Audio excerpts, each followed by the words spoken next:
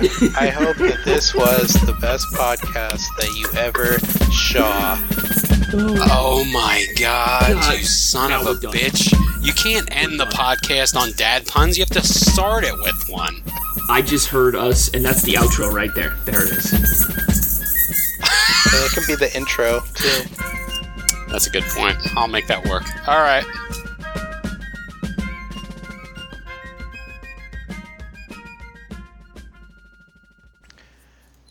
Alright, welcome back to the Trilateral Troika. This is Steve, along with the other Steve. Ah. That's your cue. Dynamite podcast you got there, boys. You just sound like Detective Columbo instead of Hannibal. No, I got a Columbo impression. That was totally Hannibal from the A-Team. Come on. Go ahead and go get him, face. See? And of course, Ryan. The incorrigible Ryan. I don't have a beer this time to crack open. I just, I have a twist off. I have travel whiskeys. I have travel whiskeys I got for Christmas. Oh, I heard that. I got one. Yeah, this is Kilburn, Irish whiskey. I'm drinking Crown and Coke at the moment. Canadian? You're Irish. Come on. No, Crown's good. Listen, I ran out of Jameson earlier today. You know actually, what's good? Canadian Mist. I'm joking. And that's this week's episode, guys. I have to drive to Orlando and beat the other Steve. I tell you, you're going to have a hell of a time because the whole team's here. I was tempted to try Conor McGregor's swill over the weekend. It's good. I've heard it's like a decent. Dude, I drank a whole bottle of it. It's smooth and it's good. But remember, it's just like blended. So basically, you could just get Tullamore Dew. We'll just wait until he was bad enough, but we'll just wait until the criminal proceedings in Ireland finish before I begin buying any of his. He got $2 million. He got $2 million this weekend to make a fucking layup. Yeah. Yo, listen. I was at the bar, or I was at not a bar. Brewery. The bar. High Springs. Yeah, the bar. No, I was at a local brewery. Shout out to the High Springs Brewery. And they had the UFC fight on, and I ended up leaving before the main card started, but I was talking to a buddy of mine, and I was laughing about the fact that there are always people that get really mad when they pay like $90 for the pay-per-view, and then it ends in 20 seconds with the main card. Oh, yeah. That happens all the time, dude. All the time. Dude, my brother texted me, he was like, I'm at the bar, and there are so many people pissed off that this fight just ended. I was like... Between that and the match before it, was it Pennington? It was the ladies match. Yeah, Pennington and Holly Holm. Holly Holm just gets him in the clinch, and then just goes down the count. It's like a very technical like if you know MMA, it's one of those things where you're like, yeah, she's doing a good thing by the book. But, it's very boring to watch because it's just, two people hugging each other for, 15 minutes. That's my biggest complaint about the UFC, is the minute they go to the ground, it's not fun anymore. And someone made a really good point online that, Holly Holm's job was to essentially beat Ronda Rousey, and she beat Ronda Rousey, and now she has no more purpose. So she's just this very by the numbers. Yo, listen, hot take. I'm a fan of Holly Holm. Not a great fighter. She's strictly average. She was just the first that came out. Yeah, and she was actually whooping ass, but she's really not that great. She beat the shit out of me. That is a hot take, and it's hotly debated that. I feel like she was really, really average. Ladies and gentlemen, welcome to the UFC podcast. We're not douchey enough. We should do the UFC half an hour, and then one of us can be Brendan Schaub, and one of us can be Joe Rogan. One of us definitely has to be Eddie Bravo. I heard that Holly Holm doesn't even have knees. She's just got weird holy plates in her legs that the church put in there. Yeah, Jamie. She worships Satan. That treatment that they got for no knees. Jamie, if you could pull that up real fast. My favorite thing about Dana White is, and it was something that got brought up recently on Reddit that I never realized before, is that Dana White never gives straight answers when he's asked them, but if you phrase it sort of like a gambling way. Yeah, that was on Reddit. What are the odds? Yeah, he'll answer it because he's a gambling addict. Yeah, he used to work with... He'd run out of Boston by Whitey Ford, remember? Or not Whitey Ford. Oh my. Okay, guys. Now this episode's really over because I do have to drive to in Orlando now. Well, speaking of gangsters. Speaking of Whitey Bulger, was he a gangster? The Shah of Iran. Well, yes, I would say someone who was not a gangster, but sort of lived like one. He's kind of just like that scene in Scarface, you know, when he gets like all the money and it's just the montage of like all the cars and stuff he buys in his like mansion. Like that's pretty much the second half of our story of the Shah is like him doing that, like that Tony Montana like montage while like, starving children are like behind him. Oh man, I'm super excited for this one though because I do have a pretty good base knowledge of Middle East and like, you know, the geopolitical region in that area and like the politics that go on. So this should actually be fun because I'm assuming that we're going to cover about the Iranian Revolution. That'll be the next podcast. Okay. I'm excited for the exact opposite reason. Because you don't know. Shit about. I really don't know much about the Middle East for a long time. I called everyone in India Middle Eastern, and I got corrected severely by a friend. Did you not get beaten? No, I didn't get beaten. I mean, like, it's not like the end of the world. I wasn't at like a social club or something. I was gonna say I couldn't decide if that was because you were like your New Jersey roots, or if you should have no excuse because like the area of New Jersey you live in is just like filled to the brim with like South Asians. I do, absolutely, it is. Like there's like if you've ever been to like the area of New Jersey he's from, there's like huge like Hindu temples and stuff. Oh yeah, that's awesome though. Oh yeah, like it's really cool. There's one town I always forget what it is. I think it's Edison. They call it like Little India. I can't remember exactly. I think it's Edison because I used to have to work there, and like every business in the area was either Indian or Middle Eastern. So it was like just everywhere, right? I'd roll in and it was just everyone would be there, and I'd be in like the cafeteria for lunch, and I was like, surely some person here must look like the people I grew up with. Nope, just all Indian. It was fine, like I don't have a problem with it, but it was just kind of like culture shock because it was just like 40 minutes up the road, you know? So, in order to get on with our story, instead of doing a longer rambling, talking about UFC and back home and Little India, yeah, Persia, which is what Iran was referred to in classical times, was like a major regional power in. I would say to a degree Europe. I would say more the Middle East. The extent of Persia's influence kind of went all the way to Anatolia, where modern-day Turkey is. And Persia and Greece were always sort of at odds. A lot of times this gets sort of portrayed in, like, recently as being that, like, the Greeks were these sort of backwards, like, almost, like, tyrannical, weird people, and the Persians were sort of like how people view the U.S. as sort of this multicultural empire. Weren't the Persians and the Greeks like the main story in 300? Yes. And the Persians like to fight with elephants, which just kind of blew my mind because elephants always seem like the most peaceful and chill animals. They're more of an intimidation factor. Elephants have very weak, like the pads of their feet are very weak. So yeah. if you're able to like injure them, and they also get scared really easily.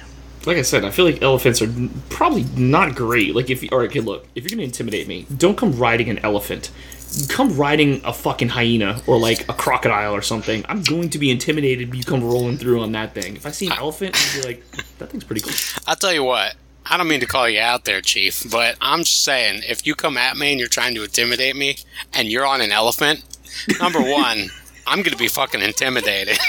And number two, if you can ride a hyena, I'm going to be even more intimidated. So I'll definitely agree with you there. But an elephant's definitely going to intimidate me too. So man, they're too chill, man. Elephants are too chill to be intimidated. I wouldn't stand there. I mean, I would George Orwell that thing. When I was a kid, there was an elephant rampage in my hometown. In Palm, wherever? Yeah, in Palm Bay. They can't have the circus in Palm Bay anymore because, like, in the early, like, the mid-'80s, an elephant went on the rampage, and they had to.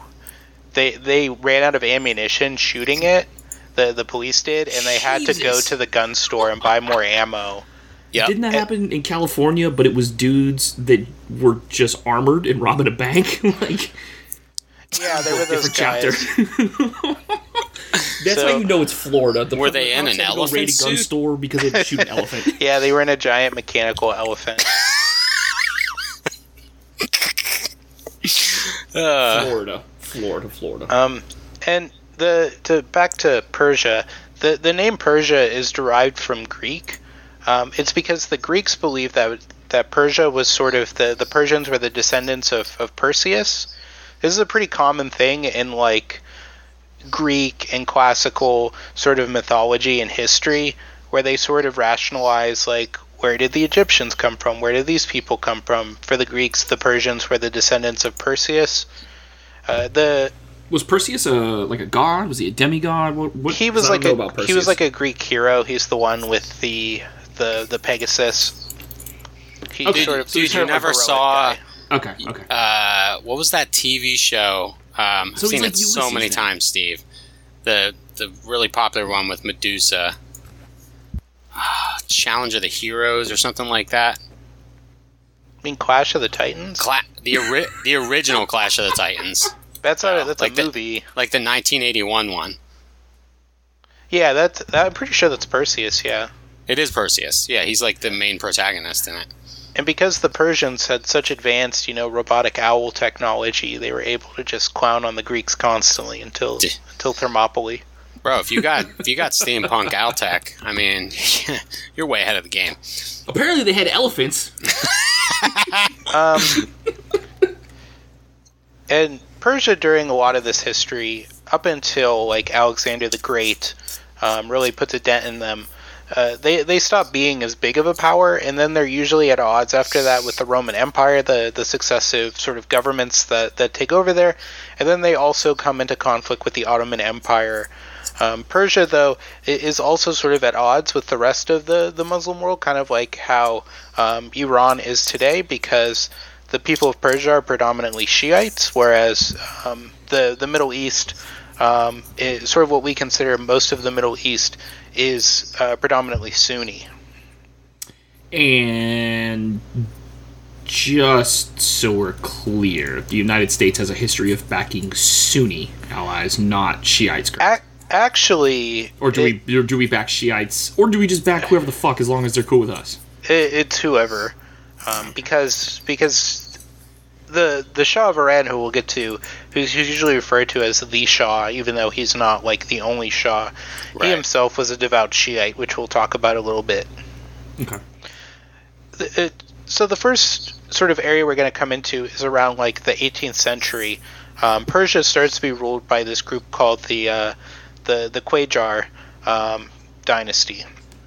The Qajars are this like sort of Turkic tribal group, but over time, after taking over what is today Persia or Iran, they become more Persian. Like they sort of adopt into the local culture, sort of in the same way that the Manchus did in China in a sense, and they just become more Persian over time. Okay. And they rule as absolute monarchs until there's a constitutional revolution in the early 1900s in Persia, which we'll talk about. Persia, throughout a lot of the 19th century, had been a target of what was referred to as the Great Game, which is sort of this colonial... You lost. You just talked about it. No, this is the greatest game. Wait, no, that's... You're talking about... Tea. That's are you talking about Chardy McDennis? Yes, the greatest game. To the game of games. And all of the great powers of Europe, Great Britain, France, Russia, later Germany, they sort of vie with each other for influence and colonies. And one such area that was seen as being very strategic was Persia, mainly to the British and the Russians. This is because the Russians believed... Oh, shit. Well, this is before we even get to oil, because oil doesn't really become a thing until the early 20th century for Iran. Okay. I didn't realize we were this far behind. Okay. And so Persia is believed to be integral to Russia's defense of the Caucasus region, which is where it gets, most of its hydrocarbons, so gas and oil and stuff like that. Mm-hmm. And then Britain wants it because they see it as sort of an outlying area before Afghanistan, which at that time is a quasi-colony protectorate, and India, which is seen as sort of the jewel of the British Empire. Now, when we're speaking specifically about the Persian Empire in the 18th century we're in right now? The 1700s? We're in the 19th century. 19th century, okay, so the 1800s. We're not talking specifically about Iran and the borders that, you're going to think of today being Iran, because it's very, you had, Partha and all the other foolish little city-states in there, and it wasn't as clearly outlined as it is today. So you got to think the Persia, especially way before what we're talking about now, was almost entirely the Middle East. Almost the entire Middle East, with the exception of Arabia, would be considered under Persian at some point. But we're not talking. This is after the Ottoman Empire takes everything up to Iraq, and then Iraq is sort of where Persia, which we're talking about, borders in. So it's like Iraq, Iran. Ryan, what he's trying to say is that the Ottoman Empire was so relaxed and reclined that they were. I'll stop there. So what the Persia we're talking about right now during this period is about the same size as modern Iran. Its borders go up into the Caucasus, about to Azerbaijan. Parts of what is modern day Azerbaijan are in Iran, but those will get lost over time. Okay. So these two powers view Iran as being integral to their own empires. So they're always eyeing it, and they're always keeping an eye on what's going on there, and moving in if they need to, if they feel that their interests are threatened. In 1908, this British oil company is founded in Iran. It's called the Anglo-Persian Oil Company, APOC. And it's founded in 1908, and it's the first oil company ever established in Iran. My God, that's fucking a weird name. Weird acronym. It's you get this a lot in oil company names, because if you've heard of Aramco. No. Aramco is the major oil company in Saudi Arabia, and it was established by the United States and Saudi Arabia, so it's referred to, it's an acronym for the Arabian American oil company. My favorite one was when we went to Iraq in the second time, and people kept calling it Operation Iraqi Liberation. Isn't XPAC, whatever. Yeah, I thought it was the 1, 2, 3 kid now.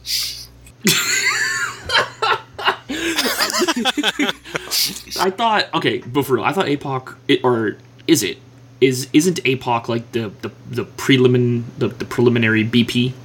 Well, yes. In 1935, it gets renamed to the Anglo-Iranian Oil Company, and then in 1954, it gets merged into what becomes British Petroleum, which was multiple companies. Okay. So that's what you're referring to with the Great Game, then, right? It's just the colonialism thing. Yeah, it's like a colonialism thing.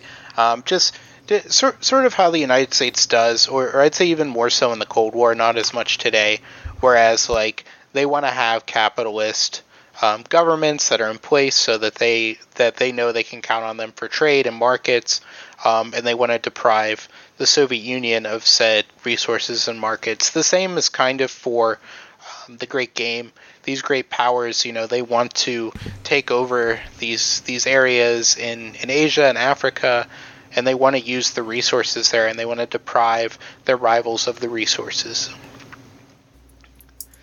Makes sense. And this company, it was sort of negotiated in 1901.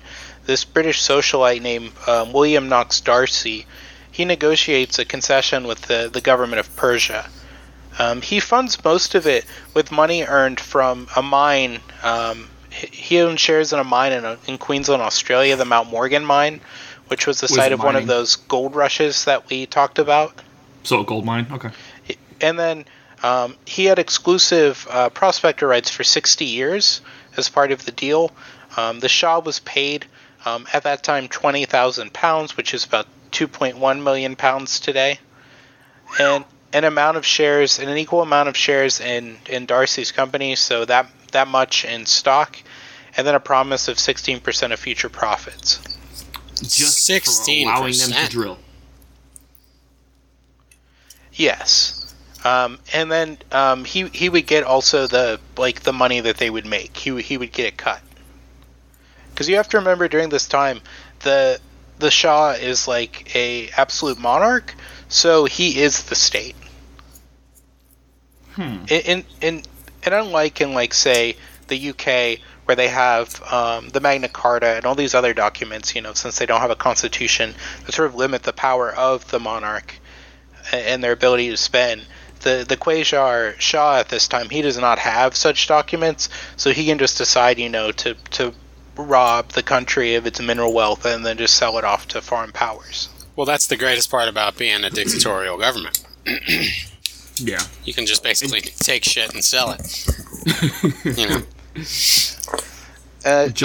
Kind of like jumping ahead. I just think it's kind of fucked up how you had the UK come in there and kind of just be like, hey, so this is our company. We'll give you some of it, but we're pretty much going to take your shit that's worth so much more than you realize. Thank you. It gets better. Whenever the UK is involved, it gets better. Yeah, there's no rock bottom for the UK. Darcy hires this geologist named George Bernard Reynolds to sort of prospect for oil, but he's not able to find any for some time. So this goes on for until 1908. So there's 7 years of them sort of going around the desert looking for oil, and they're not finding any.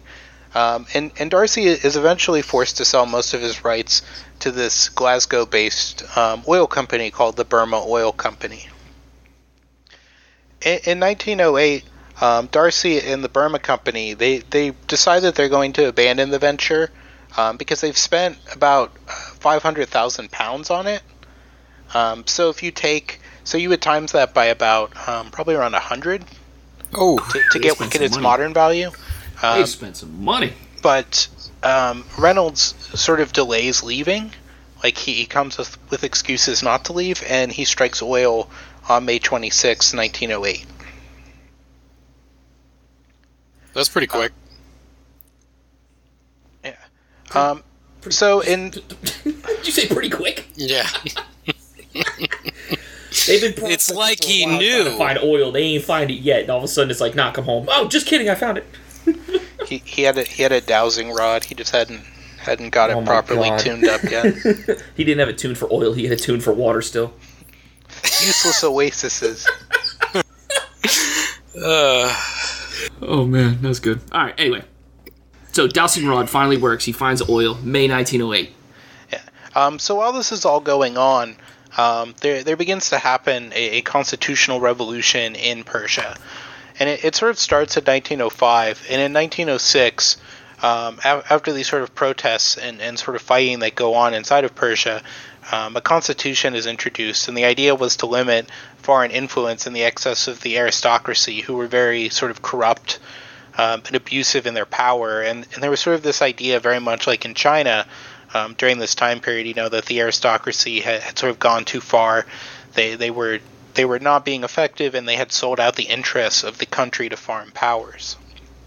So I think it's important to really stress here for our listeners that it was not an Islamic republic yet.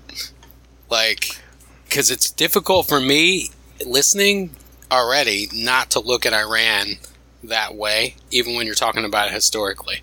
So when you say constitutional revolution, I'm like, how'd that work?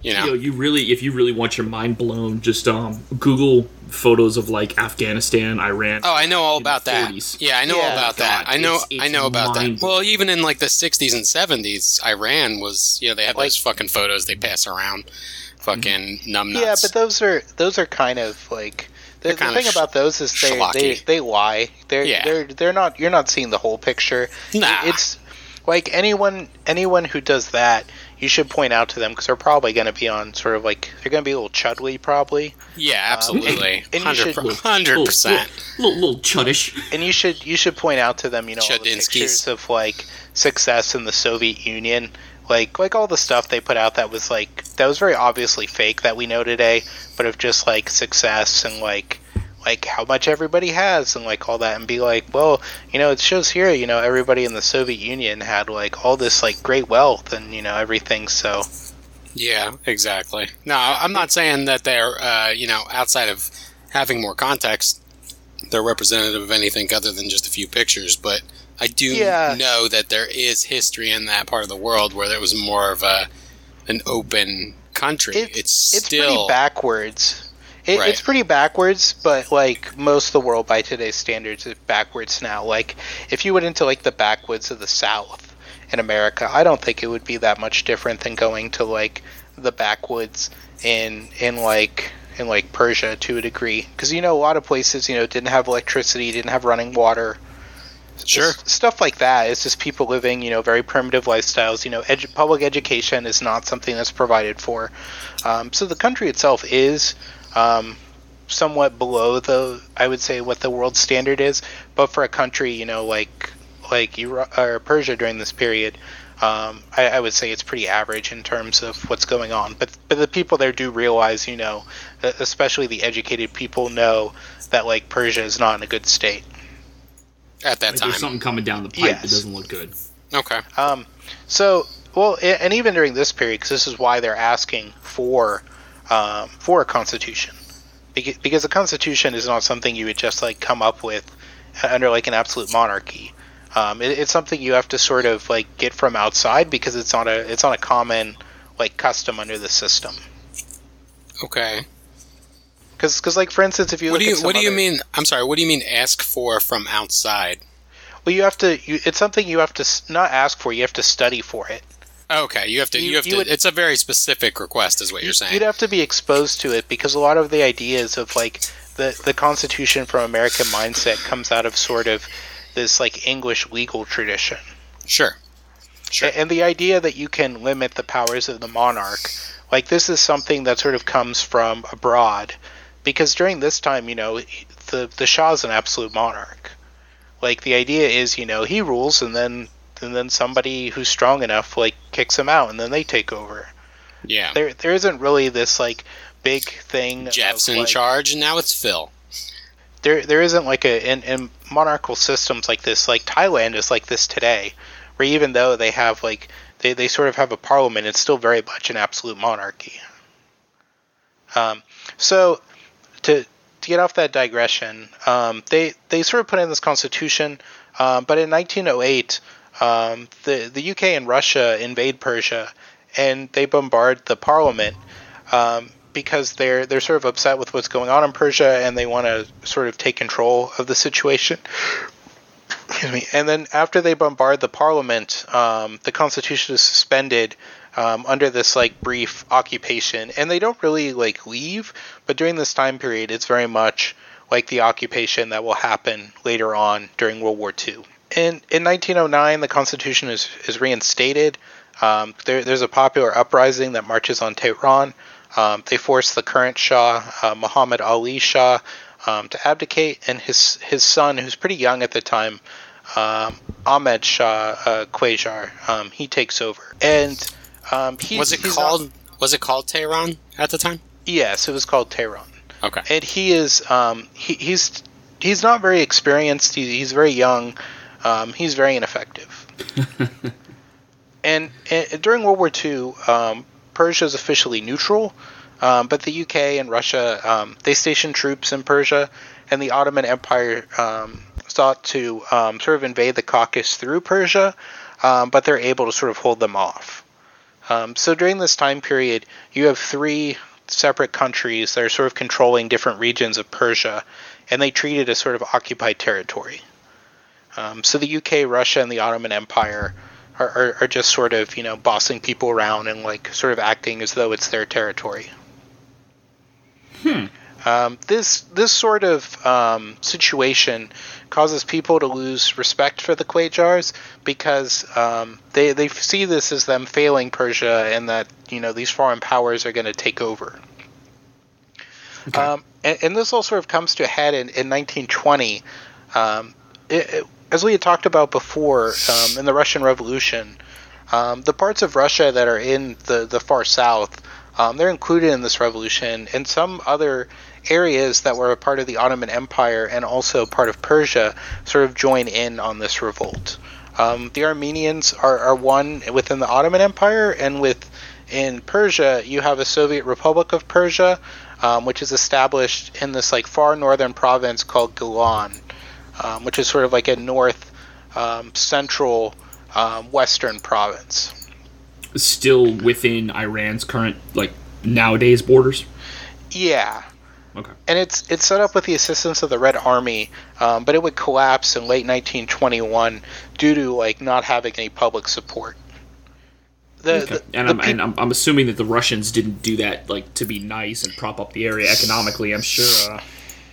Well, it's just in general the common people aren't really jiving with what communism's trying to sell them, because you have to remember this is also the Russian Revolution, so it's not like the Russians have anything to give them. So it's mostly just sort of these sort of intellectuals just sort of telling them what they should do.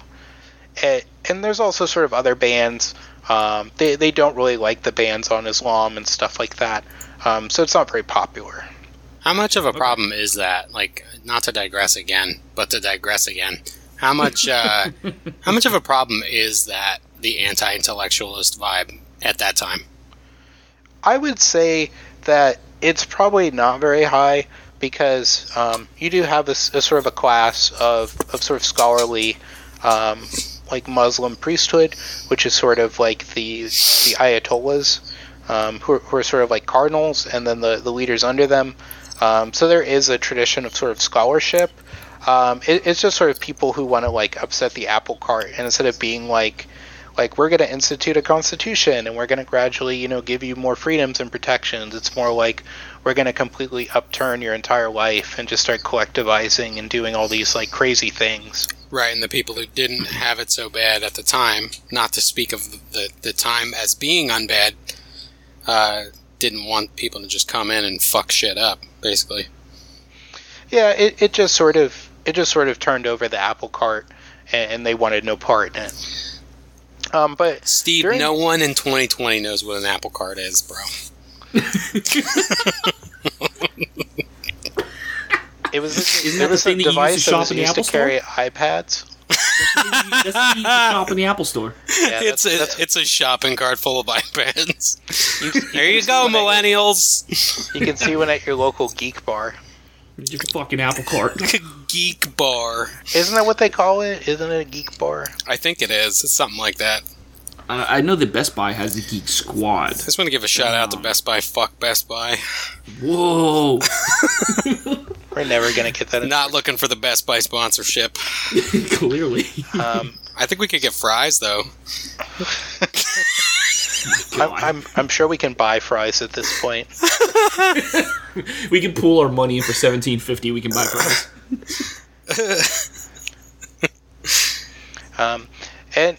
And even though this republic exists and it's not really much of an entity, there are fears that this republic is going to move on Tehran. So coupled with the ongoing corruption and unrest in Persia, the British urged what was called the Cossack Brigade to overthrow Ahmed. And the Cossack Brigade is really the only established army in Iran or in Persia at this time.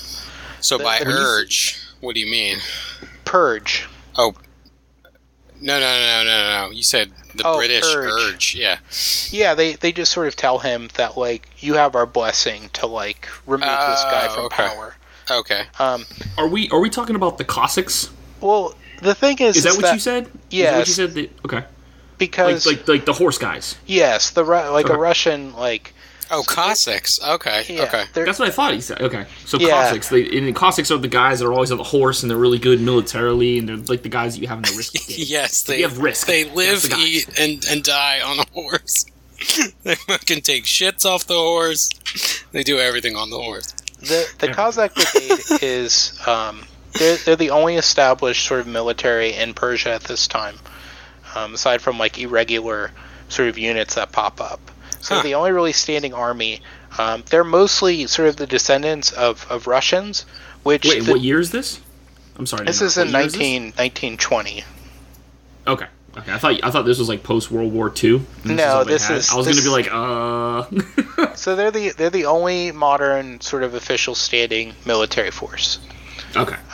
So the head of this Cossack brigade, Reza Khan, he is the first Persian brigadier general of the Cossack brigade. He himself is descended from Georgian immigrants. I've heard that name before. And he overthrows the Qajar Shah by 1925, and he is established as Shah. Okay. The parliament essentially, I didn't see like how much like prodding was given, but they pretty much assent to him being the new Shah. And this is also supported by the UK. So the UK liked this guy. And he would take This guy on must have been the a huge surname piece of shit. Pahlavi because during this time period, most people in Persia don't have sort of surnames unless you're an aristocrat. You don't have a surname, and he was not. So he makes his surname Pahlavi, and he changes his name. His name was originally Reza Khan, but he changes it to Reza Shah. Because a Any Khan, reason why? a Khan is also sort of like a king, emperor type figure. So he's just sort of making it more regional. I'm just clarifying. He was also known to be incredibly violent, and he would be prone to bouts of anger. One of the things he was known to do was that if any of his men disobeyed his orders, or he believed that they had, or failed him, he would kick them in the groin. So he's just walking around Rochambeauing his fucking troops. Oh, did you fuck that up? Give me your nuts. Bah.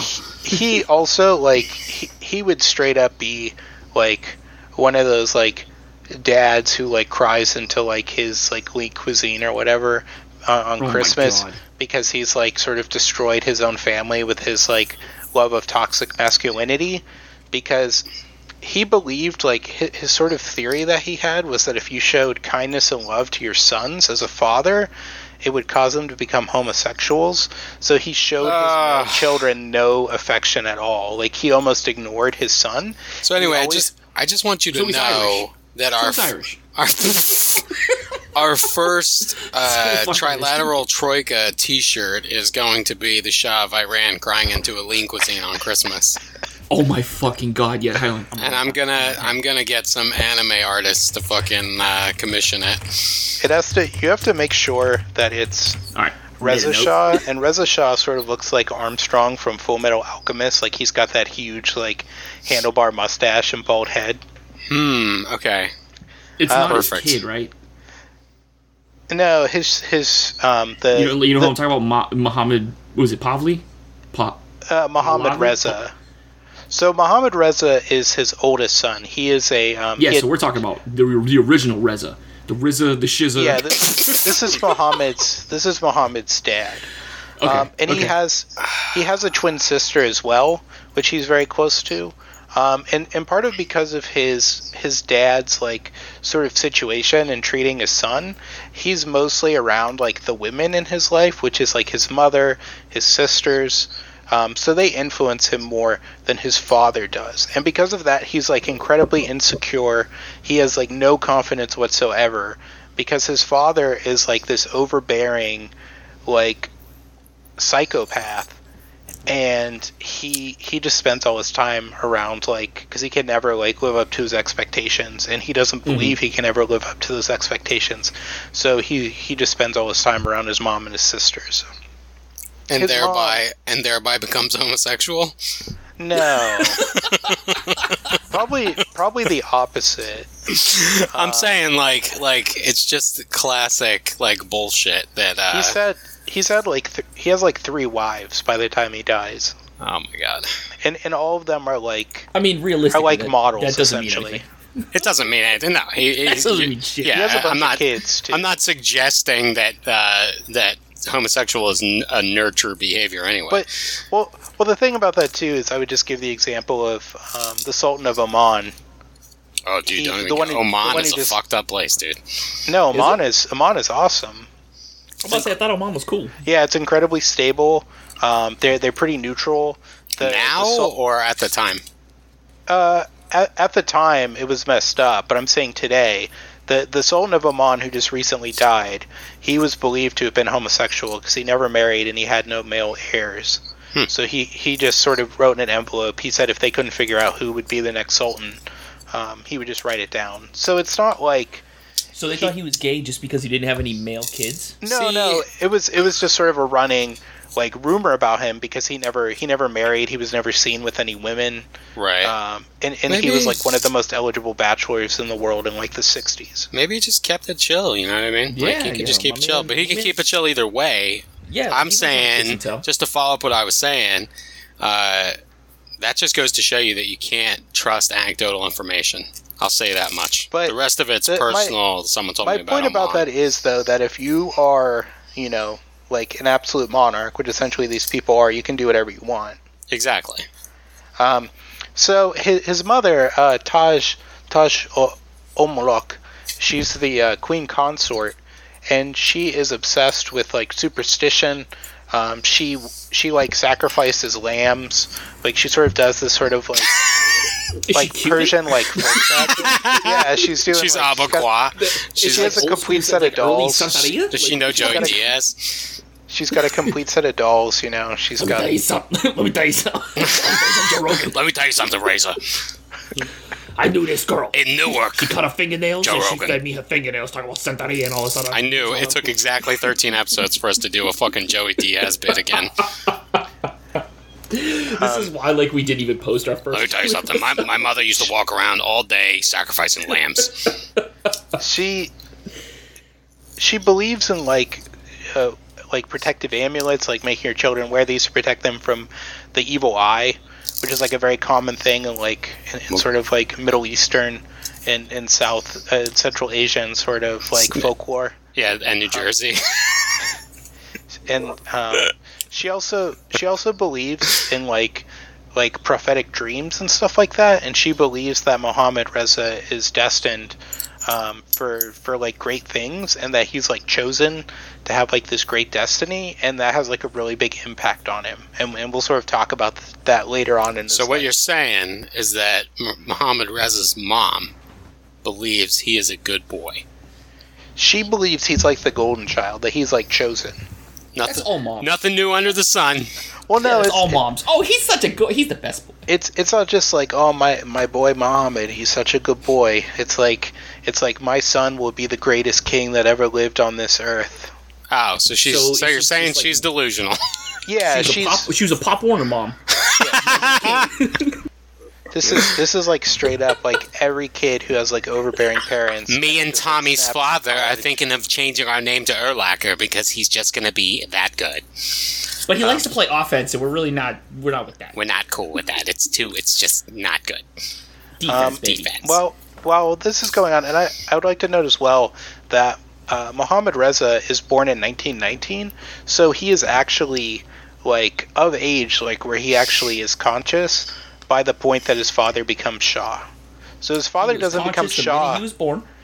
His father doesn't become Shah until Mohammad Reza is like 6. So he knows what his life was like before his father became the Shah. Yeah. So that also has like an impact on him. He is not like he wasn't raised for the job.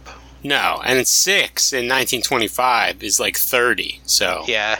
He's already like they're already signing him up for a trade. He's got a 2-pack a day habit.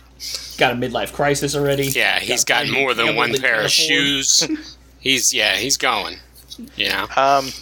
So during this time, Reza Shah is trying to modernize Persia, but his attempts are seen as being like too fast, superficial, and tyrannical by his opponents. You know, some people sort of hold him up as like this modernizer, but a lot of his critics say that he was just like too overbearing, and it wasn't really anything that was beneficial. Was it like because he was trying to like nationalize like the mail or something, and when they got mad about it, he kicked the postman in the balls? No, but I imagine he did probably kick a postman in the balls once. Real quick, have we already, and I don't know if I missed this, do we already pass where Iran, or Persia, I guess, if we're still in that time period, attempted to nationalize oil and got told, haha, no, fuck you, we're taking that we now? haven't. That happens in the 50s. That'll happen sort of at the end. Dude, Ryan, you're so excited. Listen, this stuff is like if you look at this period in time and you kind of just take it... It's the most interesting period in history. Not even close, but it is a very interesting, like, look into imperialism, capitalism, and just how fucking shitty it is. Wait, you disagree that it's the most interesting period of history? Absolutely. I think there's more interesting periods. I'll respect that. I mean, I just think it is because there's so much documentation as to what happened. Like, we know so much minutia about it. I'm not saying it's not interesting. Otherwise, we couldn't do this episode. The complete opposite. It's a very interesting period, but... Yeah, I respect that. You can see imperialism, and you can see, like, exceptionalism just kind of marinating beneath the surface. You wouldn't say... To happen. Sorry, I'm not interviewing Ryan here, Steve. I'm saying you wouldn't say that the effects of the things that Steve is telling us about are still being felt today? Absolutely, without question. It's 2020. But, it's over 100 years. It's over almost 100 years later. This is sort of the genesis of like modern Iran, which is a separate question, by the way. To be fair. But I love that we all got that. All right, go ahead, Steve. Sorry. From 1931 to 1933, Persia tries to renegotiate the terms of the Darcy concession due to essentially the change of the government with Britain and the profitability of the concession. Yes, because it's a British company, they sort of negotiate this through the British government, and because of the Great Depression, oil prices had fallen. Within the span of a couple years, the price of oil had gone down to like 1/5 what it originally was. And because fluctuations are common, the Iranian government is not getting as much of a percentage of the profits as they would like. That, and you also have to understand that at this point in history, the UK or England or whatever you want to say, whatever you want to call them, they're still technically the big dick in the locker room. So Iran can't just be like, bitch, we're keeping our oil, because the UK would just then come in and be like, yeah, but we're just going to take it now because you didn't want to come to the table and do it democratically. The argument that the Persians come in with is that because the previous Shah, the Qajar Shah, was not a constitutional monarch, and that they believe that the money should go to the people of Persia. It absolutely should. On November of 1932, he had sort of been absent during the negotiations, but Reza Shah inserts himself in, and he does this because he feels that the Minister of Court, Abdul Hossein Temirtash, he believes that he's unable to broker a deal. I'm sure he probably also like kicked him in the balls. Can we just call him like the Rochambeau Shah? Like Rochambeau Shah? The Rizza, we just call him like the Rochambeau. The argument that they make of what they want to change the concession to, and their demands aren't really that crazy, is that they demand 25% of APOC's total shares. So they want to go from 16 to 25. Yeah, and they argue that if the deal had been modern, they would have asked for 50%, because 50% is like what the standard is. It's kind of crazy that they just let Britain come in and take, and they just took 16% of something that's a national resource, but really a foreign country just came in and said, so, listen, we're going to quick answer to the question, Steve. Quick answer to this question. Is that mainly because there was not a modern, unified government with a fully functioning military? Well, I think the main reason why it happened was that... he said quick.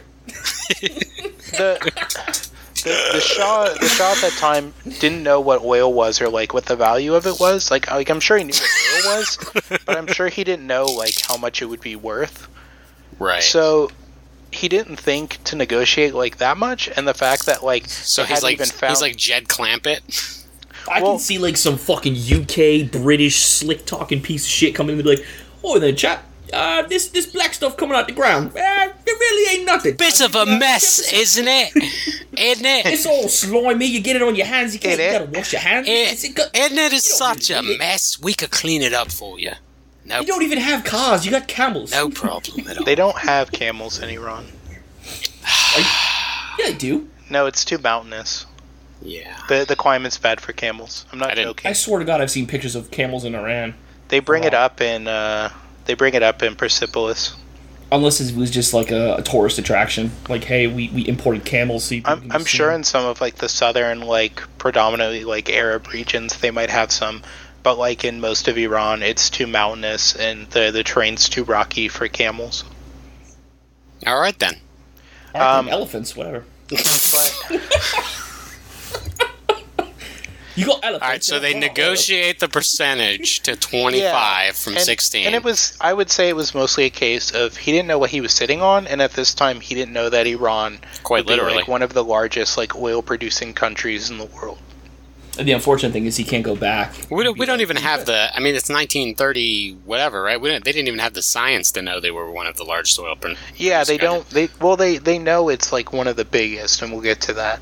Well, does Britain know or does Iran know? No, everybody knows. Oh, wow. So Persia the Bluff notifies AIPAC that it would end negotiations and cancel the concession.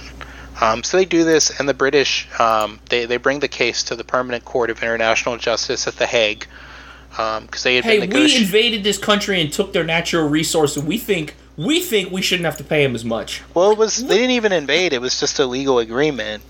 I mean, it's still technically an invasion, because that's not their territory. It's not their land. They're just coming in. But a foreign national can make an agreement with a foreign government. It's not. I'm not saying it's illegal. I'm just saying it's still these people came in, took their natural resourse. Didn't give him what it was for. Didn't pay him what it was worth. Well, I would say this is them taking advantage of them. I wouldn't say. Yeah, that's true. It's very similar to sort of like the deals that were given to like Native Americans, where. Okay, so yeah, all right. So not an invasion. They were taken advantage of. But can you imagine going to a high court and be like, I was trying to take advantage of these people, and they didn't have it, and I feel like I should be able to take advantage of these people. Like, God, that's such a shitty fucking thing. But eventually, Reza Shah would come around in April of 1933 after being privately visited by the chairman of AIPAC, John Cadman. He came around after a private visit? Okay. The terms of the new agreement was that they would have a 60-year concession. The agreement reduced the area under AIPAC control to 100,000 square miles. It required annual payments in lieu of Iranian income tax, which they were only paying at this point. I think it was like 3% income tax on it. And it would as well guarantee a minimum annual payment of £750,000 to the Iranian government. Corporations have been shit. AIPAC also promised to give laborers better pay and a more chance for advancement, build schools, hospitals, roads, and telephone systems, but they never delivered on these promises. Corporations continue to be absolute fucking garbage. In 1935, Reza Shah changes the name of Persia to Iran, and this is something like the country did it, and all foreign powers had to refer to Persia as Iran from now on. And his logic was that he claimed that because Persia is a foreign name, it's based on Greek, sort of like how our name for China is a foreign name. It's not what Chinese people refer to China as. What do they refer to it as? What do they refer to China as? Zhongguo. I didn't know that. The Middle Kingdom. No, they call it China in English, but in China, the Chinese people call it Zhongguo. So he changes to Iran, which means land of the Aryans. And one of the reasons, well, because he received a call from Heinrich Himmler and Otto Rahn. Said, listen, we're going to let you call yourself Aryans as long as you give all your oil to the BP company. And so, because like when you talk about like Indo-Aryan peoples, like these are the Aryans and the Indo-Aryan people. So it is not like them saying like we're secretly a people descended from like giants that arose from the tears of a meteorite or whatever. It's them saying, you know, what's wrong with that? I mean, it's And one of the theories of why he does this is to appeal to Nazi Germany, because for one, like Persia has sort of favored Germany, because when Germany emerged onto the world stage in like the late 19th century, they had not had colonial interests in Persia like Russia and the UK did, so they felt that Germany was a good counterbalance.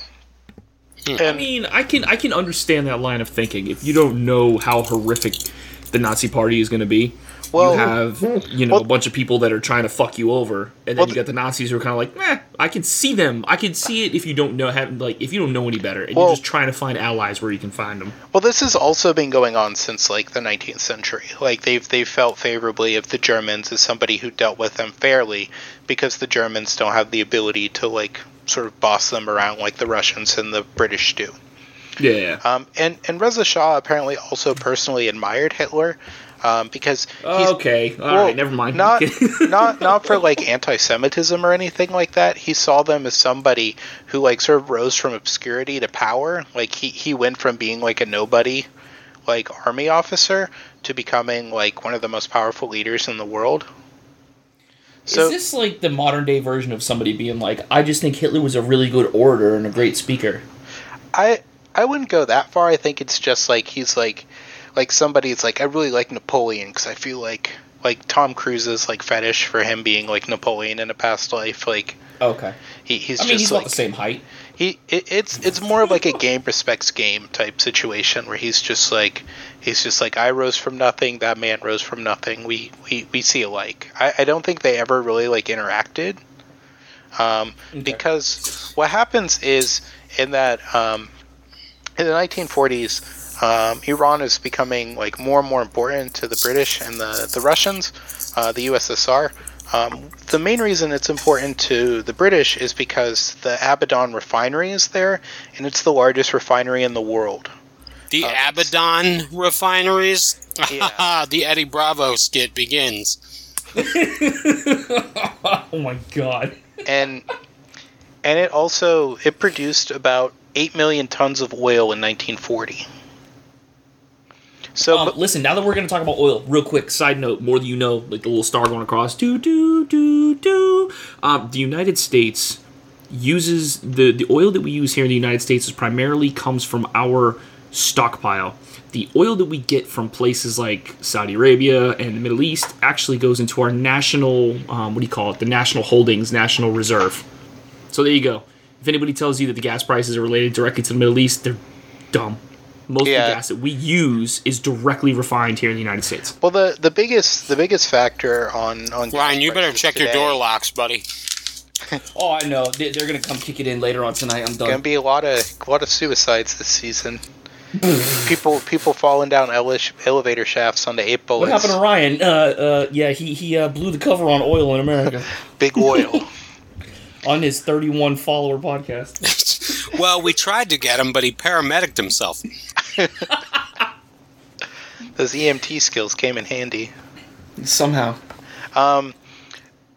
So most of the oil that the Royal Navy like relies on is coming out of Persia, and so it's strategically important for them. And there's also a country that doesn't have a lot of oil that needs a lot of oil for their war effort, and that's Germany.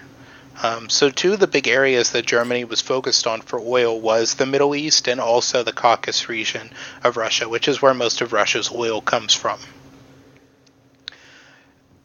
And the Soviet Union also relies on Persia as sort of like a crossroads for their Lend-Lease aid from the Allied powers. It's referred to as the Persian Corridor, and Great Britain would send material by train into the USSR from that area. So a lot of tanks and material are being sent into the Soviet Union after the Nazis invade in 1941.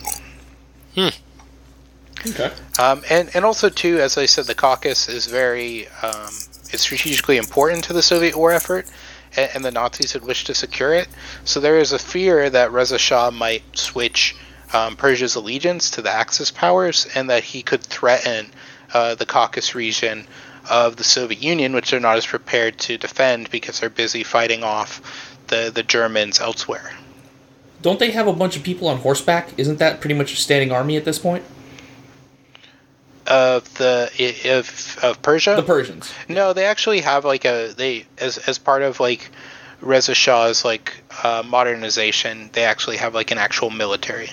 Okay, so it's not like 32 dudes on horses anymore? No. And his son is also an officer in it as well.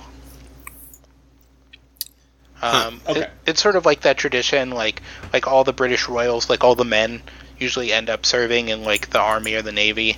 It's sort of the same. They end up, or they're conscripted?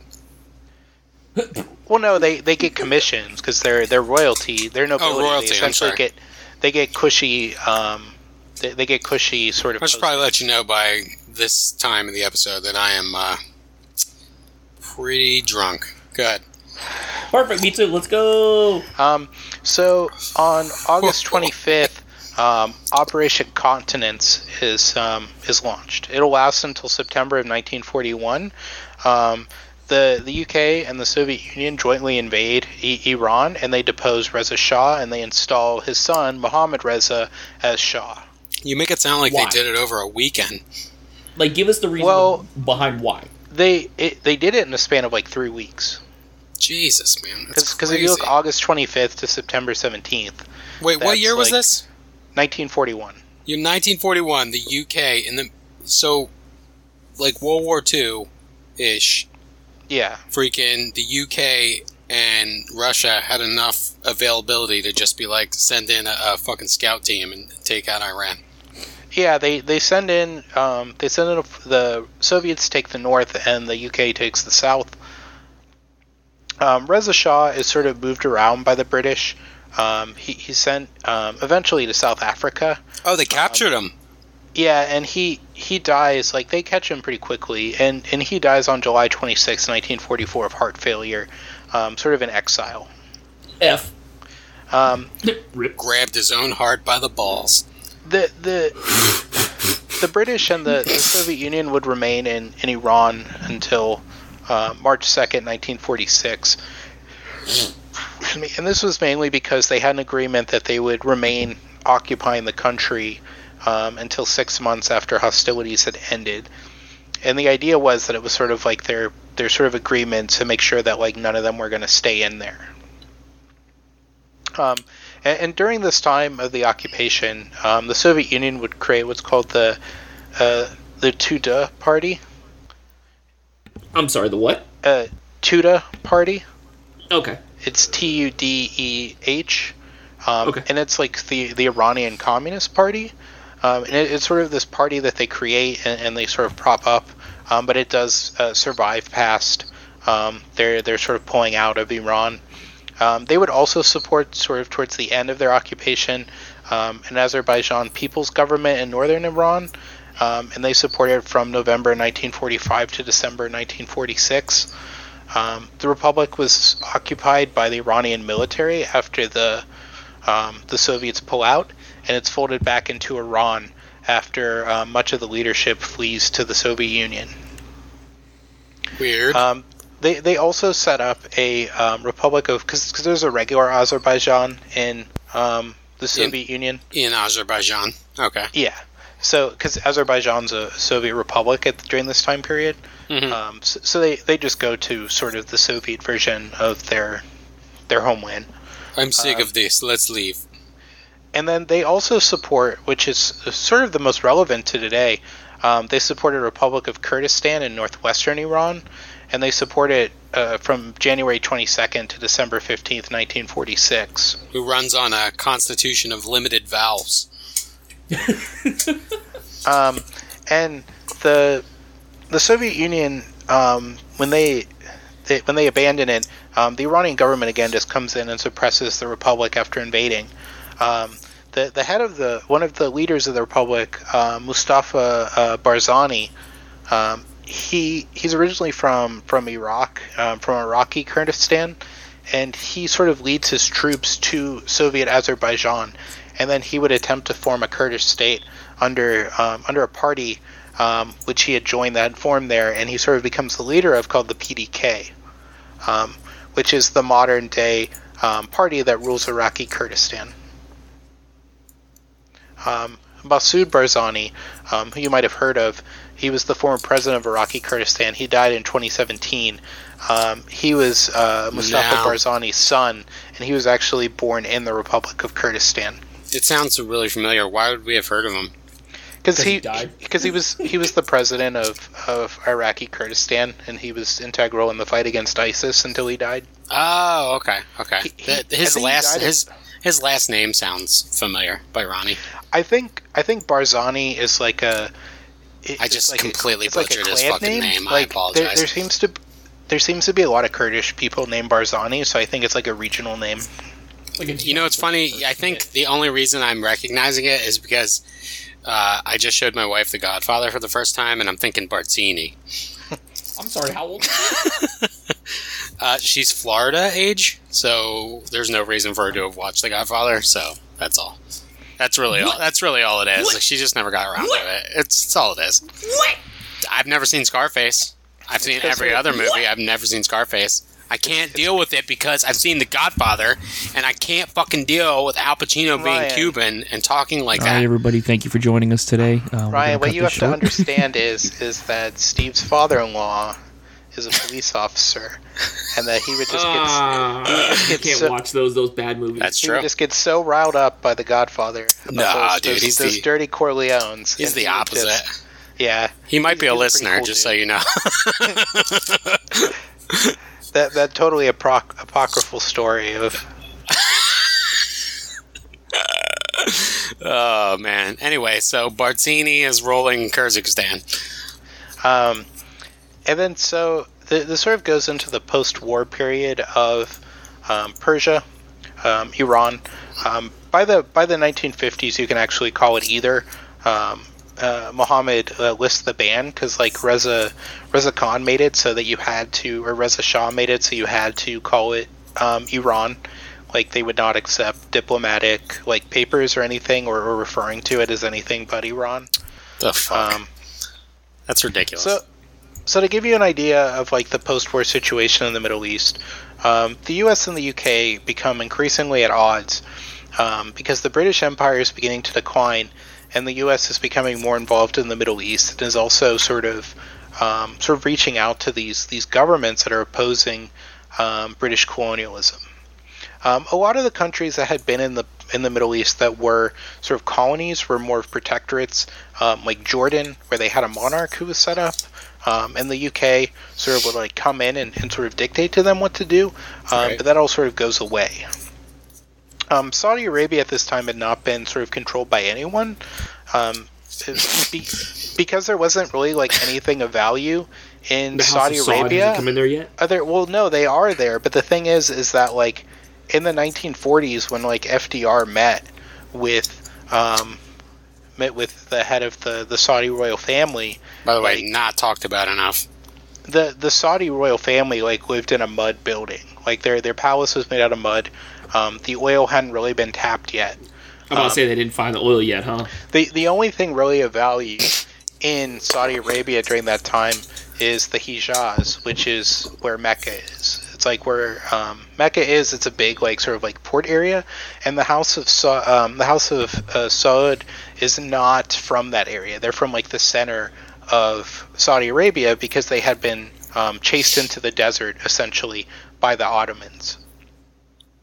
That they had sort of opposed Ottoman rule. They had sort of this strict brand of Islam, which is a sort of Islamic fundamentalism that pops up in the 18th century in opposition to the Ottomans, and sort of the Ottomans like very lax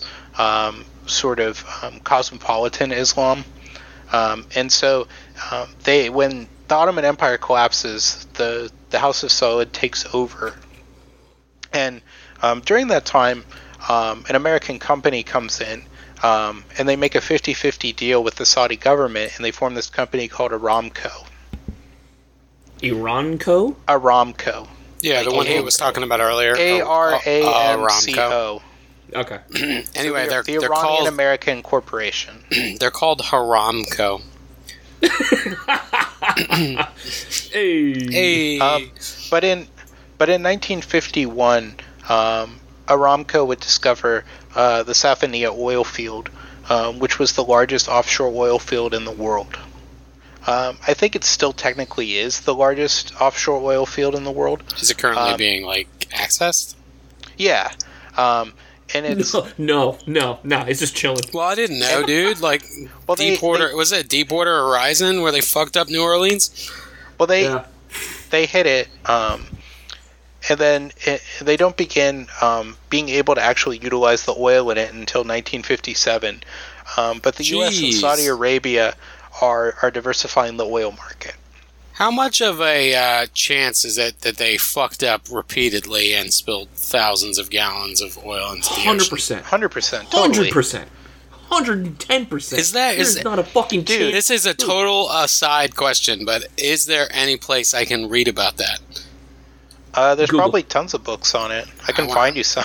Yeah, find me one. You are the librarian. Find me one. But Please. the thing too is Thank you look at Louisiana, and the oil industry has essentially destroyed the wetlands of Louisiana over the past 100 years. Yep. Just the Army Corps of Engineers, all the oil spills, all the sort of contaminants that come from refining and all that has just sort of... We can't even contain oil spills in the year of our Lord 2020. There's no fucking way that these guys didn't destroy the environment with oil spills. In 1957, there was probably I don't think there's been any major oil spills, but I'm sure some is leaking, because if there was a big spill, you'd know about it, because they'd just be oh, look at all this money we're losing. Right.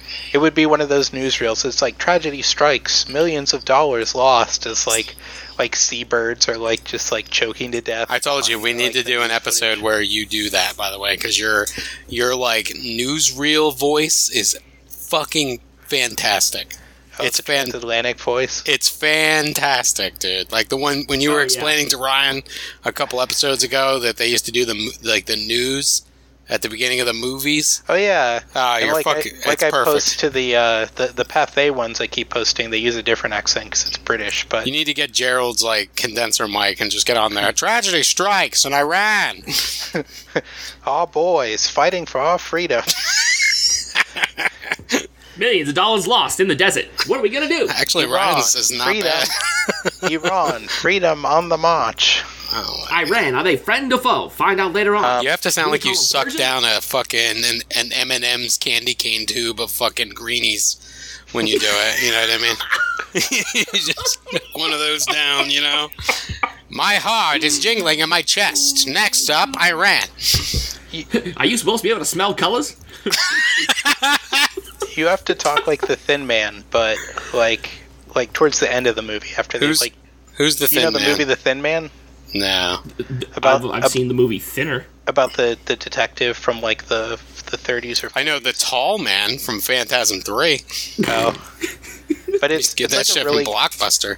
It's a really good comedy, but he's a detective, and all he does is get drunk, and he has his wife that all they do is throw parties, but he gets roped into solving cases. It's pretty great. So you're saying he's a detective who gets drunk and roped into solving cases. Well, I got to start it again here, but to be fair, that is every detective.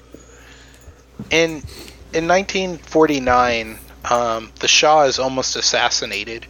A shot grazes his face, and in the response to this, he attempts to seize more power by establishing the Senate of Iran due to the sympathy of the public. And the Senate was something that had been planned in the Constitution, but had not actually been implemented. And the Shah uses this sort of public, sort of this PR coup to take the position. And when he forms the Senate, Mohammad Reza, he appoints half the representatives, and all of those people are people that are sympathetic to his cause. I mean, of course. in opposition, a politician named Mohammed Mossadegh formed a coalition. That sounds familiar. Called the National Front. And he does this to oppose the seizure of power, and he wanted to rein in the Shah as a constitutional monarchy. When did that guy die? We'll get to that. It's coming up. Yeah, that's really asking for a lot. I apologize. Mossadegh. Steve, when did the guy you just brought up die? When did he fucking die? We'll get there. You just got to ask me those like Chris Farley questions. Like, do you remember? Do you remember when you said that the love you take should be equal to the love you make? You remember John Steve? It's Herbie Hancock. Oh my god, dude! Do you remember that? That was cool. That was cool. Listen, side note, when I'm at work and I have to get signatures from people, I'm like, hey, listen, just give me your signature right here. Let me get your I'll tell them, let me get your Herbie Hancock. I've had one person that's been like, that's a great movie. Everybody else is like, ha ha ha ha. And now in my head, I'm thinking, do these people really think this guy's name was Herbie Hancock? They probably do. Like, oh, what if that was his middle name? Is it John Herbie Hancock? Like, holy shit. We're doing our best here to educate the American public. But I feel like if I keep saying Herbie Hancock, eventually they're going to be like, yeah, that was his name. I think our... How do you speak in such a clear falsetto? How do you do it? Do you know how often I interact with these people? Listen, I can do really good impersonations of people if I have enough enough material. Yeah, but you do such a good falsetto. You could be like in the Bee Gees. I'm well aware. Mossadegh, he is from a high-class background. Not like...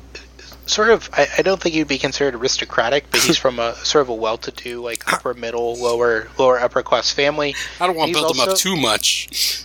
And he's also an Iranian nationalist.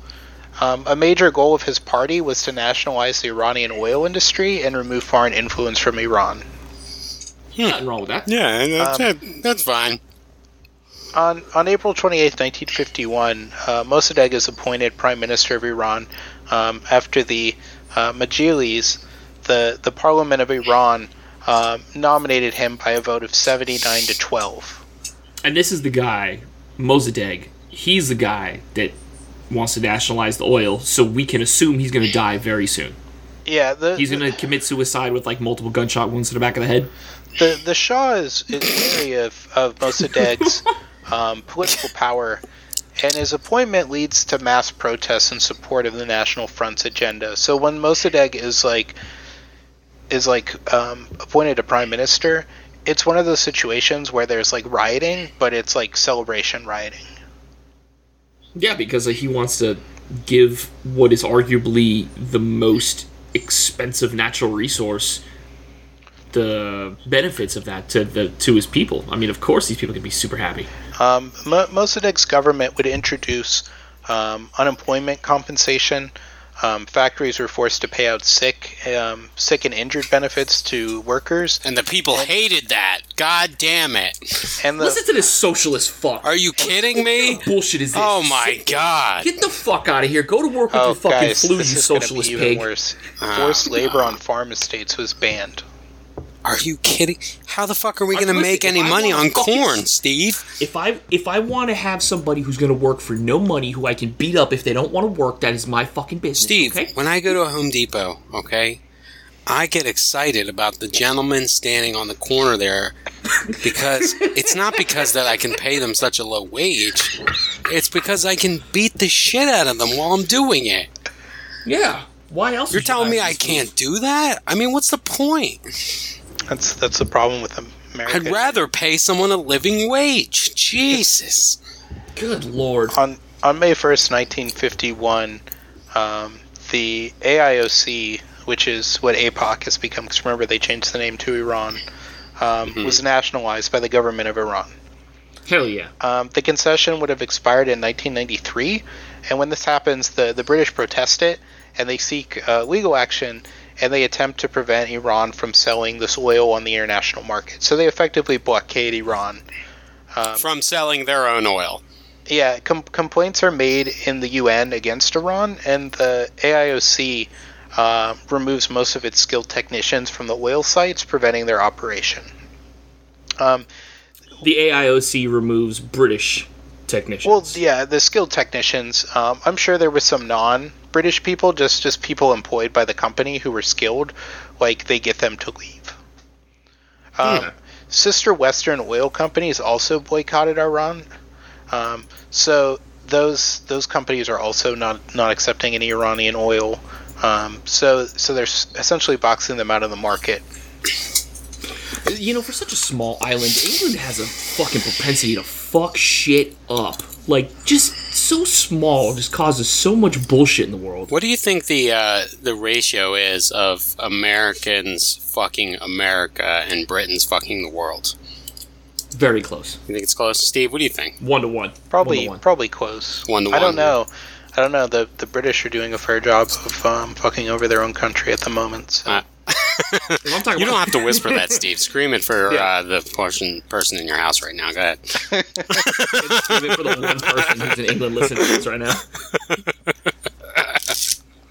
I don't think we're gonna get any backlash on being on making fun of Brexit. Dude, you'd be crazy. You'd be like, actually, like, there are guys I work with, right?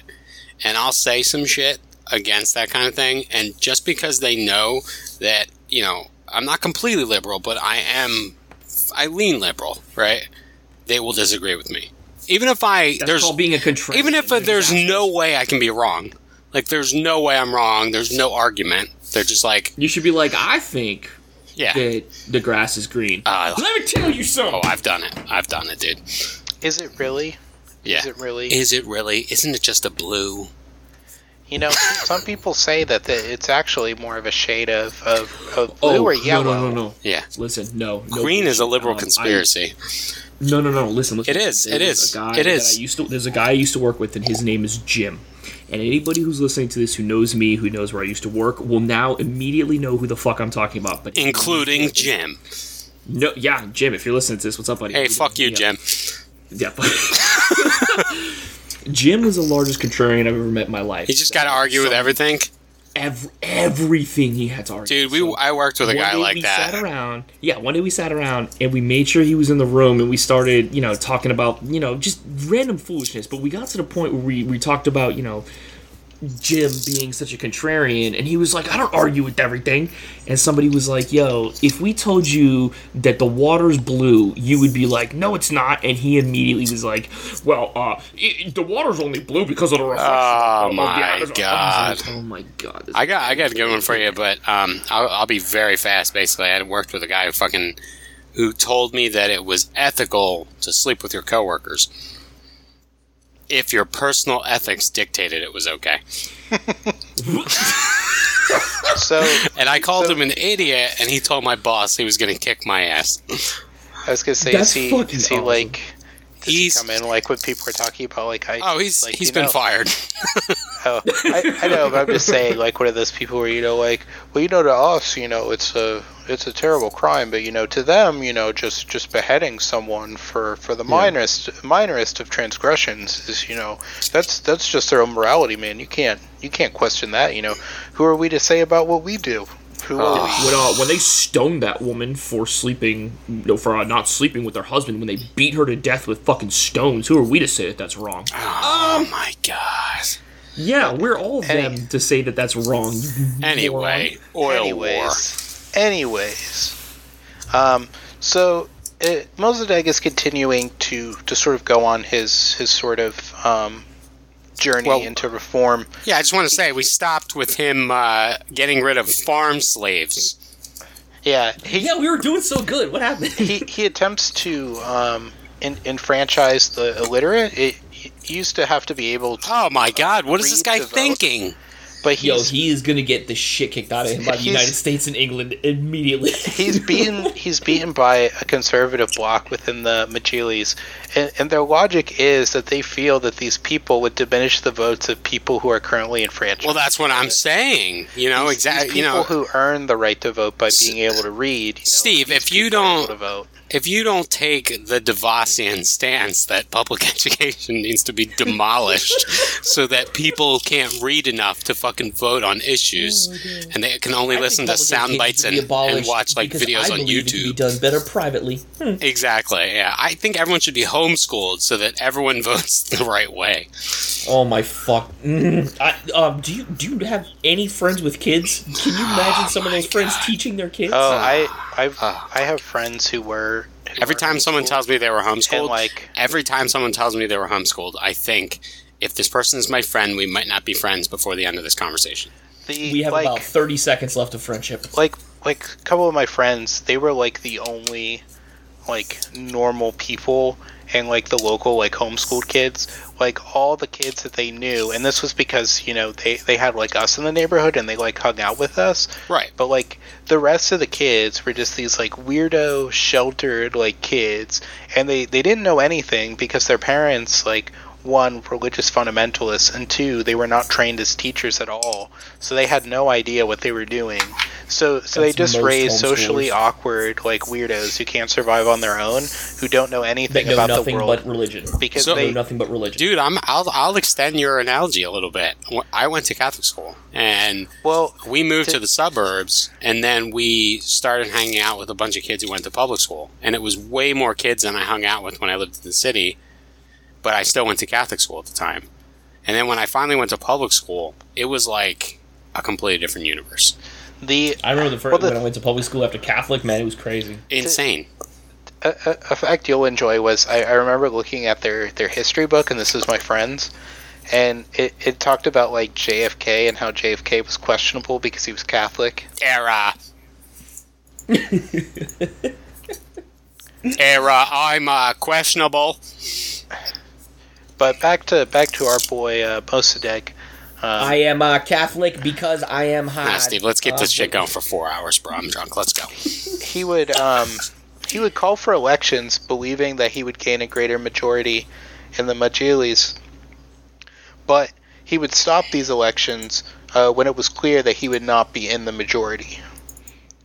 He believed that foreign agents were manipulating the election and would postpone the elections indefinitely. What year? And one of these things is kind of believed to be somewhat true because the British were funneling money to prominent royalists in Iran. So prominent aristocrats were getting money sent to them by the British government to just like work against Mossadegh. What year was that? 1951. Okay. This is like 51, 52. In 1952, the Land Reform Act passes. It makes landlords pay out 20% of their revenue to their tenants, and these revenues could also, in lieu of being paid out in cash, could be paid into projects that improve the quality of life of these estates. Dude, can I fucking vote for this guy now? Is he running for the Democratic ticket? Like, for fuck's sake. What the fuck? So I'm renting a unit. We'll just call it a unit, right? I'm renting a unit, and not only do I pay you rent to my landlord, but also the landlord's going to come back and be like, also, here's some money for you. It's 20% of my... It's kind of like the Affordable Care Act, where like every year they're still bitching about it, but every year they get like a check for like $180 because the insurance company inevitably made too much money. Are like sharecroppers. Exactly. Yeah, they're not just like tenants. They're people who are actually like working for them. So they're saying that like not only do they get what they normally get, they're also getting 20% of like the revenue that the owner is getting. And that the owner can either pay it to them like straight up, or he can invest in things to improve their quality of living. I feel like this is Bernie Sanders. And on July 16th, 1952, Mossadegh visited the Shah to have a new cabinet appointed, and he insisted that the Prime Minister be able to name a Minister of War and a Chief of Staff, which are two powers that were held by the Shah. The Shah refused this. So he tried to like take away the Shah's power to essentially wage war. Wow. And the Shah refused this, and Mossadegh resigned in protest. And he called upon the people to rise up. And when he does this, like chaos breaks out all across Iran, as Ahmed Kavam, who was made prime minister, he was sort of a loyalist of the Shah, and he's made prime minister, and he announced his intention to negotiate with the British. Because during this time, they're sort of having this conflict. The boycott is beginning to affect the economy pretty severely, and he's saying that he's going to go to the table. So every faction possible that can come out to protest and counter-protest comes out. So you have everybody from supporters of the Shah to supporters of Mossadegh. You have the communists. You have you have the Ayatollahs, like their followers. They all come out and protest. I swear to God, every time I hear Ayatollah, all I can think of is that Simpsons joke, the Ayatollah Assahola shirts. That's the only thing I can think of every time I hear Ayatollah. Whenever someone says, Simpsons, and they're referring to the Middle East, I just think of Klaukash on stick. Kakulash? Klaukash on stick. With a refreshing crab juice. I wish I had some crab juice right now. I need to hydrate. Good. Yo, you should try one of those Budweiser, what is it, the Clamatos? Nah, I'm good. I actually, on a friend's visual suggestion, I have a Four Loko seltzer in the fridge. Oof. Dude, I tried it. Let me just give my review of this very quickly.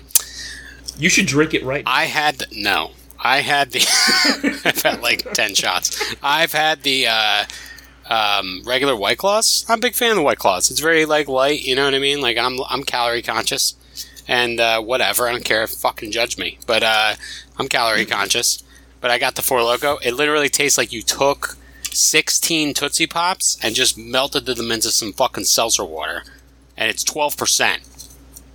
Oh my fucking! I was 12%. I mean, a 12% beer will fuck you up, but I was drunk in like 30 minutes. No problem. And I wasn't even. Is it? I was half done. The normal Four Loko. It's hobo sized, so it's like a 32 ounce. So it's normal Four Locos. Yes, exactly. But it's literally. I recommend getting one. Actually, I don't think it tastes bad. I happen to enjoy Tootsie Pops quite a bit. I'll try one this weekend. Probably. I will try. Listen, next time. Let's watch some Steve. Let's watch some movies this weekend about the Shah of Iran. And oh wait, we're doing a podcast. Go ahead. So after this sort of chaos breaks out, after 5 days, the military stands down, and they do this mostly out of fears that the soldiers would begin like joining up with some of the factions and mutiny. So they just sort of stand down altogether. The Shah then dismisses Qavam, and he reappoints Mossadegh. Because Mossadegh is riding a wave of overwhelming public support, he immediately asked the Bajilis for emergency power for 6 months. These powers would be extended for 12 months in January of 1953, and this would give Mossadegh like dictatorial power, pretty much. Mm-hmm. And he makes sweeping reforms to limit the Shah's power. He cuts the Shah's personal budget. He forbids him to communicate directly with foreign diplomats, to transfer royal lands back to the state. He transfers royal lands back to the state, and he expels the Shah's politically active sister, his twin sister, Ashraf Pahlavi. Ashraf is kind of like, she's sort of popular within the royalist fashions, but she's also very much like the female equivalent of like a playboy. Like, she goes out to casinos and stuff like that. She's like living the life kind of person. Mm-hmm. Yeah. He decrees a land reform law that established village councils and increased the peasants' share of production. He did this to limit the power of both the aristocrats and the Communist Party, the Tuda. And he does this because he feels that if he doesn't form these sort of Soviets, these peasants' committees, that the communists are going to beat him to it. The British boycott has sort of destroyed the economy during this time, and Iranians are growing more and more destitute. His enemies are beginning to grow, and his base is also beginning to fall apart during this period. Fearing Mossadegh's increase in power, and with prominent Iranians sympathizing with the British, leading members of the National Front turn against Mossadegh. And one of the prominent critics of him is a Ayatollah, Ayatollah Kashani. Ayatollah Assahola. Yeah. He's sort of he's normally like an outspoken critic of the British, but he turns his ire onto Mossadegh. What a dickhead. Well, I mean, this guy's trying to give people time off. I mean, come on. How are we going to get profits up? My man has not done anything that I see that's like hard negative yet, so... Well, I think it's just mainly that he's bringing in these sweeping reforms which a lot of the establishment are not happy with. And then also the fact, too, that his actions of nationalizing the oil industry has caused this, like, huge embargo that's turned Iran into a pariah state. Okay. Sort of worse than it is today, because like Iran today has like trading partners, like they trade with like the Russians and the Chinese and like other nations. Like one of the big things that's sort of funny is that like a lot of like seeds and stuff like that, like a lot of nuts that they buy in like Israel are from Iran, that they're like shipped to Turkey and they're repackaged in Turkey and then they're sold to Israeli markets. Foster's, like, Australian for beer. So they're being boxed out of like, the international market. They can't sell their oil. The country, like most people in the country, are already pretty destitute. So they don't really like they're getting pretty desperate, and they want Mossadegh to just sort of like go to the table with the British. Because I think one of the fears that a lot of them had, and this is a fear that the British will have that we'll talk about, is that the communists are going to come in.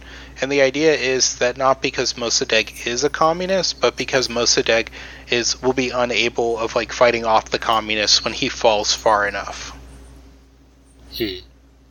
So the idea is that because he's becoming so unpopular and he's becoming like weakened the economy and stuff, that people are going to start listening to the communists, who are kind of like a bit of a non-entity during this period. And though they come to support Mossadegh, Mossadegh is not that cool on the communists because he himself is a nationalist. Like he doesn't really want to like reach out to the Soviet Union because he knows the Soviet Union is just going to do what Russia has always done with Persia. Because a lot of people forget this. Make self-serving land grabs and try to make money, essentially. Well, it's also the fact that the Soviet Union was an imperialist power. It was, for all intents and purposes, an empire, and it expanded its influence to all its neighbors. So, I was in a history class one time when I was younger, and I got incredibly upset about imperialism, and my teacher kept me after class and like had to talk to me about it. Because he was like, you can get that mad about it, but you can't get that mad during class because we're trying to learn here. And I'm like, yeah, but I don't think some of these people really understand what the fuck's going on. Were you like banging your desk with like both your feet? No, you know how like I interrupt you? President Gokuing like the. You know how I interrupt you, and it's kind of my shtick. Like I'm doing it right now. That's what I was doing, over and over and over again. I just kept interrupting him. I was like, wait, let's go back. Like an hour later. We're going to go back to this. At the beginning of class, 45 minutes ago, I want to go back to this one detail, and I want you to... I want people to understand something. Yeah, exactly. I just kept doing that. I don't know if they thought I was like fucking high or something in class. You're going to go to the wake up class? Anyway, Mossadegh. Fucking cool guy. I'm looking this guy up right now. I'm fucking interested. So we're gonna say, being that we're doing a two-parter on this. Yeah, we're cutting off here. We're gonna stop with sort of this cliffhanger of the situation. So let's go through it real quick. So Persia. Let's finish up real quick, and then let's do like a quick recap. Quick recap on everything. Yeah. So Steve, finish us up, and then we'll see if we can remember what happened. The other Steve and I. See if we can let's do this. We don't have that much time.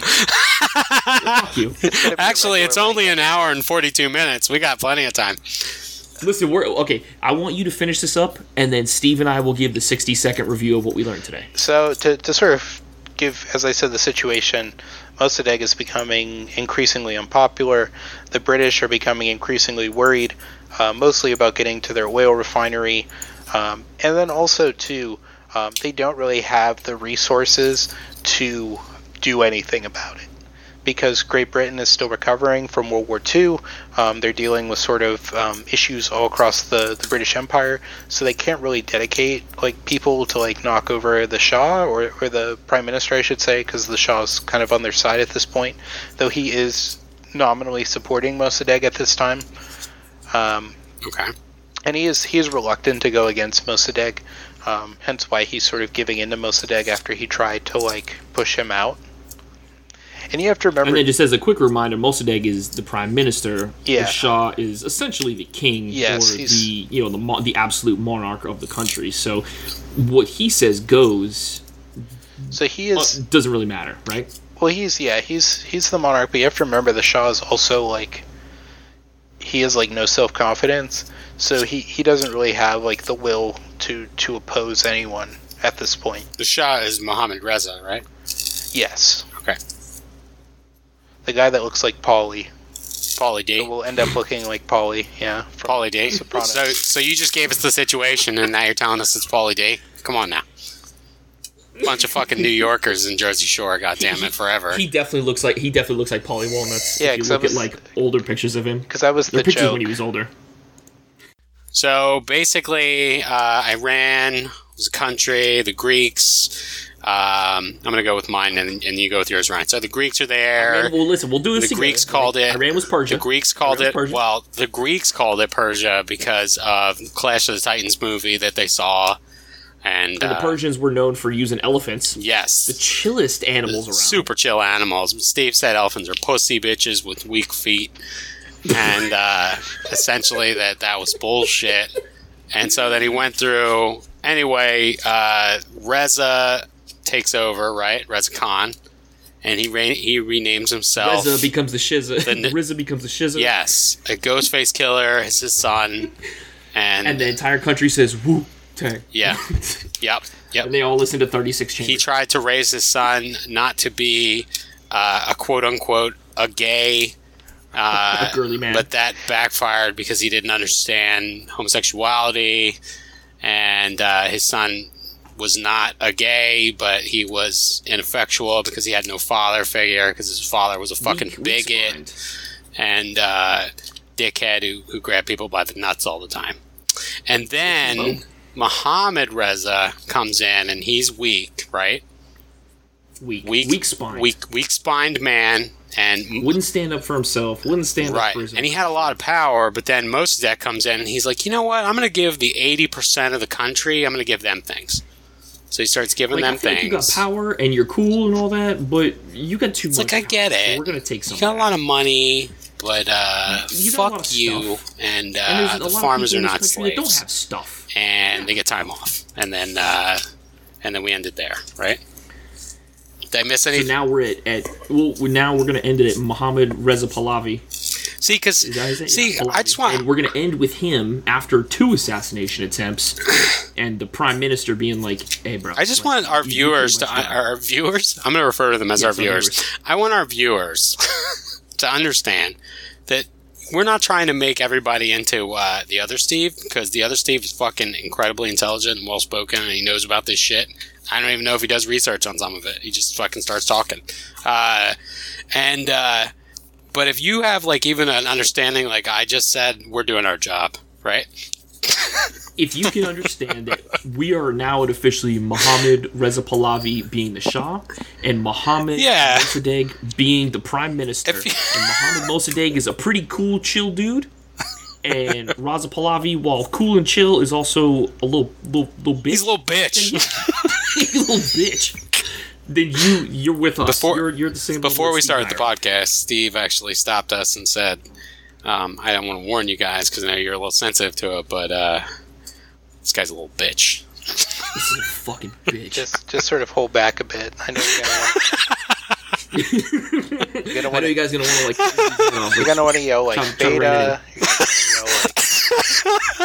This guy's a cuck. You're gonna the Chad Mossadegh and the Virgin Shah and the Virgin Reza Pahlavi. The Virgin Reza. No, it'd be the opposite, right? It'd be the Virgin Muhammad and the. No, dude, Mossadegh would definitely. Mossadegh. I was referring to his father. Sorry. No, I said the Chad Mossadegh. My bad. I think his father was just an idiot. Like, Yeah. probably one reason why the British pushed him. They're like, this guy's not that smart. Let's see how well I've remembered. His father was a Cossack? He Yes. he was descended. He was actually born in Persia, but his grandparents were from. His parents or grandparents emigrated from Georgia. Reza wasn't a Cossack? He was Georgian. He wasn't like he wasn't like a Don Cossack or anything like that. Oh, okay. I think But he served in the Cossack Brigade. yeah. Okay. It's mostly I think So Cossack. he rode horses.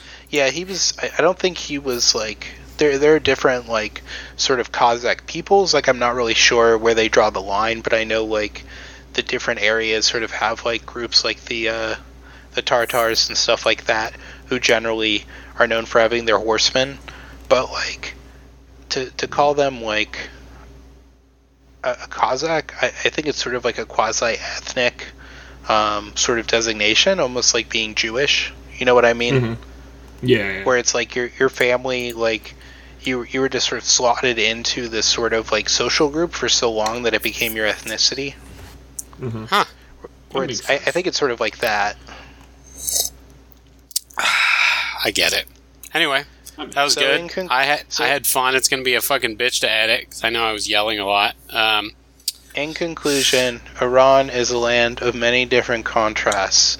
Iran is a land of contrasts. Thank you very much for listening to my presentation. I hope you had as much fun listening to it as I did making it. Bats. Bats, the big bug scourges. I gotta hit all 3 points of my thesis statement. Number 1, Bats or bugs? we're gonna talk about Iran. Number 2, Steve's gonna talk about Iran. Number 3, we're gonna stop talking about Iran. Good night. I hope that this was the best podcast that you ever saw. Oh my god, God. you son of Now a we're done. bitch. You can't end the podcast on dad puns, you have to start it with one. I just heard us, and that's the outro right there. There it is. It can be the intro, too. That's a good point. I'll make that work. Alright. Later. All right, later, We will guys. catch you guys in a couple weeks.